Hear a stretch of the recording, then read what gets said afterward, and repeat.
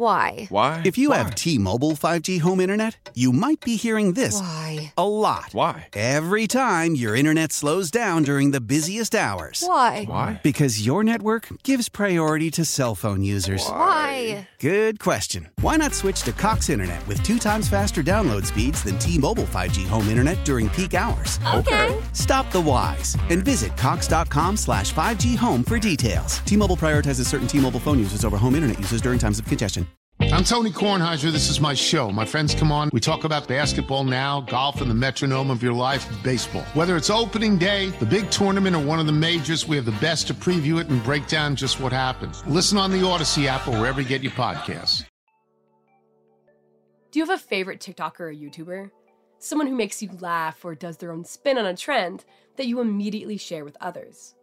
Maybe they even incorporate their kids into the videos, doing silly dances or saying cute stuff, racking up thousands of comments and millions of views. I think it's important to draw connections between child actors and the child stars of family vlogs. I think those are very similar jobs and that they're both child entertainment. There's a profit value attached to it. I think it's similar in the sense that you don't always know what goes on behind the scenes.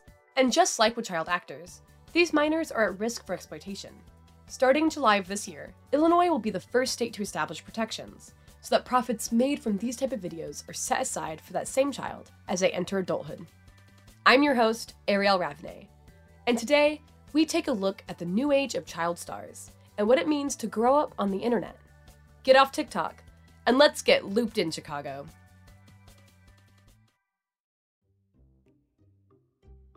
On TikTok and YouTube, you can find channels with over 100K subscribers who tune in every day or week to see a family living their day-to-day. These channels range in showcasing their children, with some using fake names and covering their faces, while some channels embrace the family brand entirely with merchandise their fans can buy. To generate this level of content takes time. That's why a lot of these parent influencers quit their 9-to-5s to work on their channels full-time. But what does the revenue look like? There was this Credit Karma article that came out about influencer money making, basically. That's Chris McCarty, college student founder and executive director of the organization Quit Clicking Kids. Their mission is centered around the idea that when influencers use their kids in content, the children are helping to grow the fan base, and thus, the revenue. And so this is something that's specific to YouTube. But if a YouTuber with 1 million subscribers could get their entire audience to watch a new video every week, they could receive about $936,000 annually from YouTube's AdSense program. This is not just home videos, this is the sole source of income for a lot of families. And I know 1 million seems like a lot, but most influencer accounts have well over 1 million followers, especially the 8 Passengers, the Ace family. It's not a very high threshold when it comes to family influencers. And 1 million, being at the low end of followers and 936,000 being at the high end of dollars just helps illustrate this is a source of income. This is an industry, and I think it's disingenuous to say that it isn't. This level of family influencer is who the new bill is going after, not parents who just share home videos or photos for their loved ones to see. Starting this summer, parents who include their kids, 16 and under, in lucrative vlogs will be required to set aside a portion of the proceeds for the children involved. Illinois State Senator David Kaler sponsored the bill. I spoke with him about the details. We looked at Coogan's Law, which was named after Jackie Coogan, the child actor, probably 80 years ago.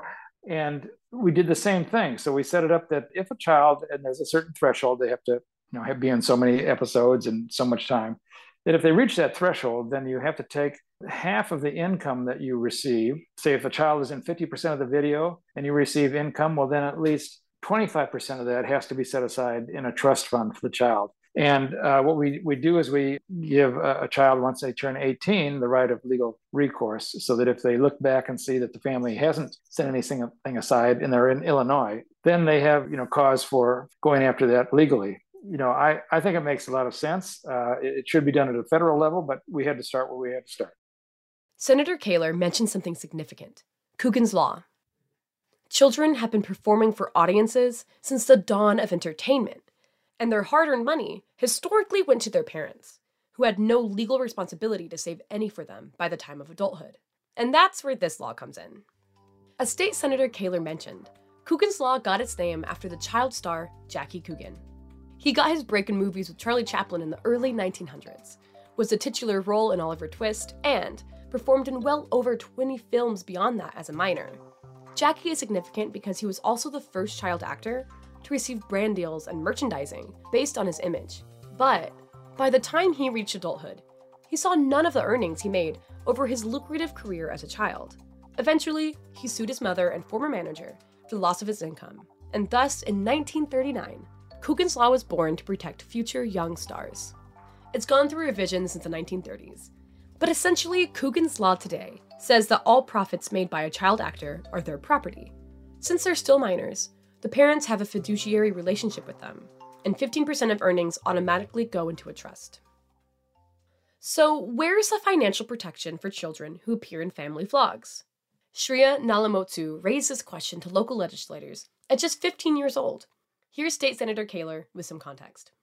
She was concerned that there was no child protections in terms of number one, whether the money went to the family and not to the child, much like with child actors, and some of the privacy issues, especially when a child turns 18. So she sent a letter out to some legislators. She's in my district, so I naturally responded, and my staff brought it to me, and they said, this is kind of important. You may want to pay attention to it. As we got into this issue, I've seen a lot of videos and exposés that have kind of uncovered what happens with a lot of these families. I mean, this is a family business. And so they take, and if it's an embarrassing moment for their child, all the better, because it gets more hits and they get more income. So we looked at what other states were doing. California had toyed around with doing some things. The state of Washington was a little further along. We really kind of modeled our plan after the state of Washington's plan. There's two pieces to it. One is the protection of the child in terms of child labor law. The other is privacy. How do kids, once they're adults, how do they go about removing any unwanted content? So we split the issue in two, and we dealt with the child labor piece. The bill from Washington State that Illinois modeled theirs off of was actually drafted with the help from Chris McCarty from Quick Clicking Kids, who we heard from earlier. Chris also brought this issue to the attention of their state senator as just a senior in high school. I cold called and cold emailed Washington state legislators. I outlined the issue that I saw with these family channels going unregulated, namely the loss of privacy that the children face, and also there's no guarantee of financial compensation for the work that they do. So I said, here's this new policy concept. Here's what I think legislation could look like in this area. And then I was fortunate to connect with Washington State Representative Emily Wicks, who set me up with nonpartisan council staff member Lily Smith. Together, we had about an hour-long conversation just going through the actual legal text. So we created that bill draft together. While the bill didn't go far in Washington State, Chris, now a sophomore in college, was able to help Senator Kaler and his team in forming the bill for Illinois. I think that we are very cognizant of our online presence because we were fortunate enough to grow up with a focus on media literacy. Because when we were growing up, social media was already enough of a staple in society that we got taught, or at least some of us got taught from our parents or from our schools of here's how you be safe online. Don't share your full name, don't share your birthday, don't share your location, et cetera, because you never know who else could be online, who could be using that information against you. I don't know if maybe that skipped a generation because it seems like a lot of these parents of monetized family social media accounts are sort of sharing all of this information that as children, me and my peers were taught never to share. And I don't think that for most of them it stems from any sort of malicious intent. I do think it's a lack of understanding, but I think regardless of the intention, the impact is still there. And that's something that we need to work to educate people about. And that's sort of the advocacy arm of Quick Clicking Kids. At the University of Washington, Chris created the advocacy organization, Quick Clicking Kids.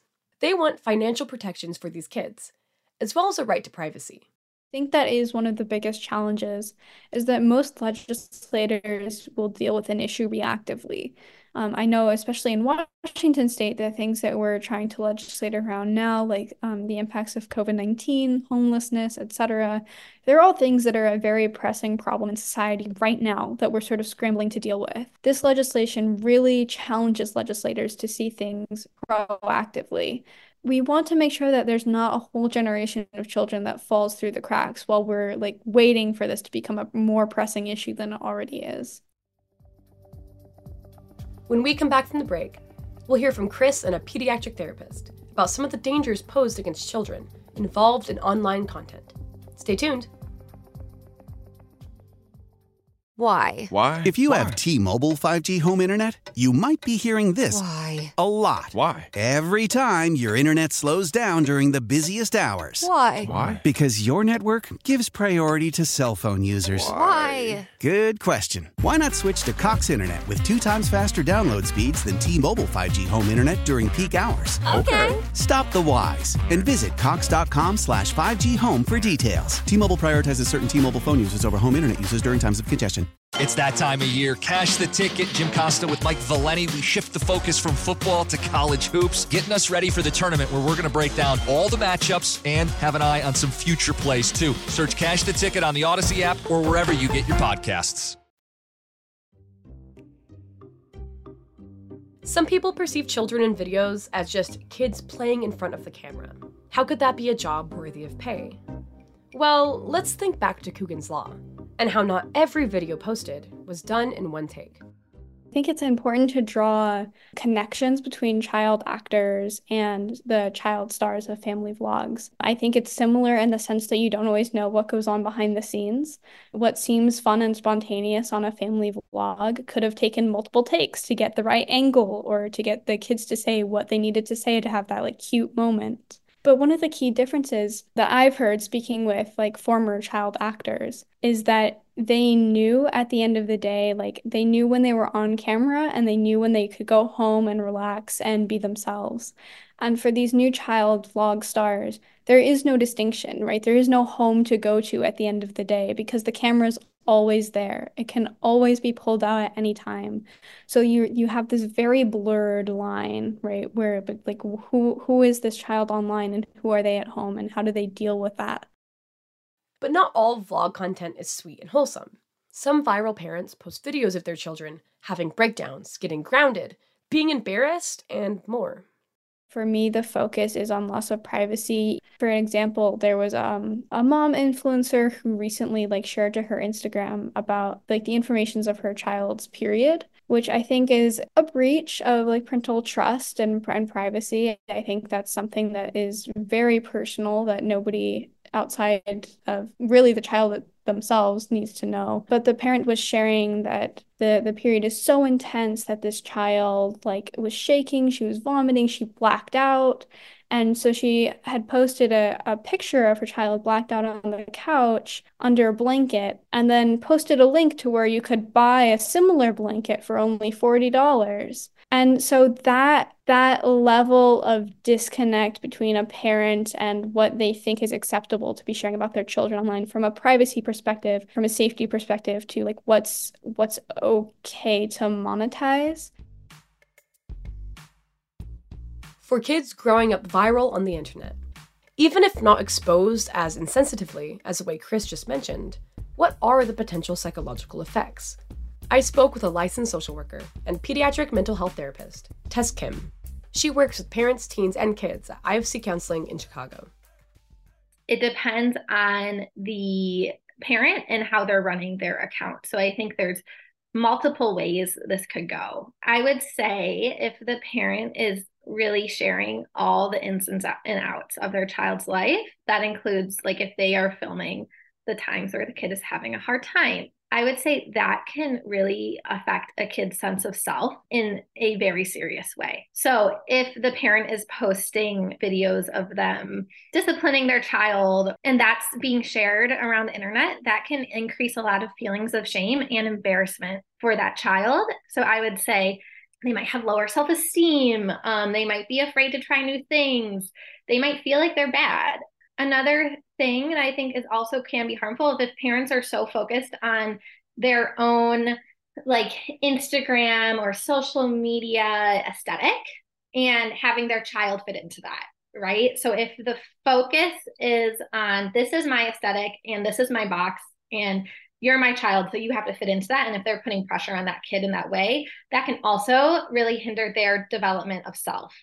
Oftentimes, parents of these channels ask their children if they want to be involved in the content. But I wanted to know if children, not teens, have the developmental capacity to know what they are consenting to. I would say not fully. At that stage of brain development, I do not think that they can fully grasp what it really means to be on social media and to have that level of sight on their family and themselves, right? So I don't necessarily think that that child can fully comprehend or fully give consent. And so really, I think it's on the parents of yes, those conversations are really important. That's wonderful that those parents are talking to their kids and asking them for permission. And at the same time, knowing that that child doesn't have that capacity to fully give that consent. So how can they really protect them? So what are the healthy ways a parent could approach raising their kid online while not damaging their future? I would encourage all families that if they are sharing their kids' lives online to always keep on having conversations, circling back with their partners, with their kids too, and also always respecting their kids' boundaries. That if their kid is not comfortable with them posting something, respecting that and respecting their privacy and their autonomy in that. And just knowing that, there's a lot that is out of their control. So if they are posting that, they have to have the understanding of that this is a huge, wide world of the internet and things can go in a lot of different ways. And while sharing intimate information online can be damaging on many levels, it would be remiss of me not to mention the other potential threats of sharing your children online. You don't know who is watching. Here's Chris again. One of the promising trends that I've seen, right? This is not all doom and gloom. There's a lot of promising things happening. A lot more parents now, I think, following the increased public attention on this issue.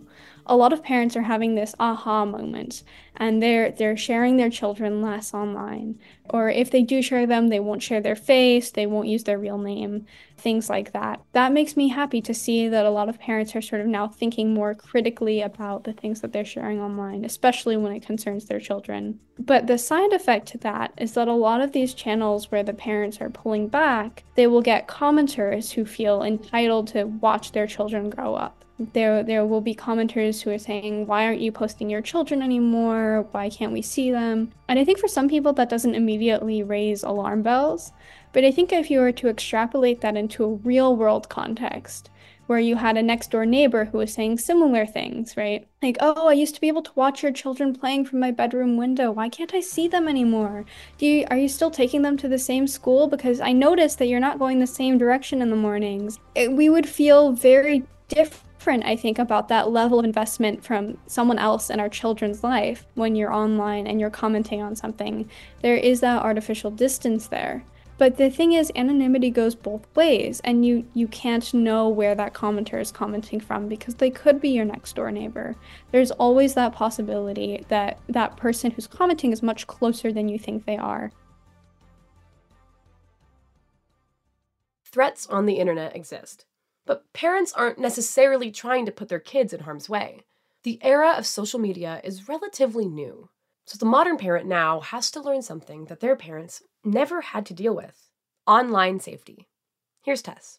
We don't want to shame anybody, right? And that's including families online, that we want to support people because shame is so isolating. So I would give that psychoeducation, right? That's a huge part of therapy. We're providing parents with that information on what stage of development their kid is in. So really explaining that to them, right? And telling them on the internet, when you're sharing anything, you are relinquishing a lot of control over who is seeing it, who is commenting, who's sharing it with others, because it's not just about them at that point, it's about their kids and their lives and their healthy development. So I'd have that conversation and then, check in with them on what is their comfort level, how can they best support their kids, right? And maybe that means having a separate account that's private where they can show all those moments just to their loved ones and their friends. And if they have a public account, making it more curated and really, really being mindful of the safety of their children. After all, social media is popular for a reason.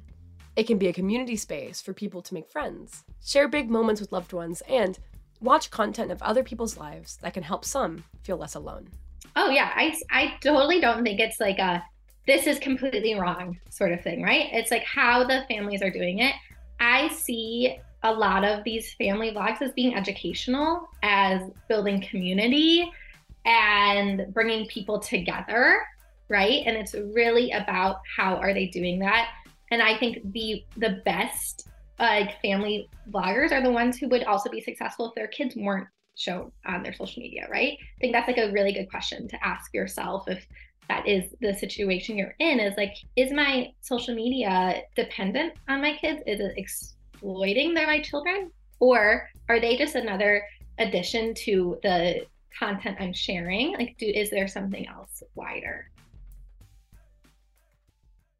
This law in Illinois is the first of its kind to tackle this rising new way of income.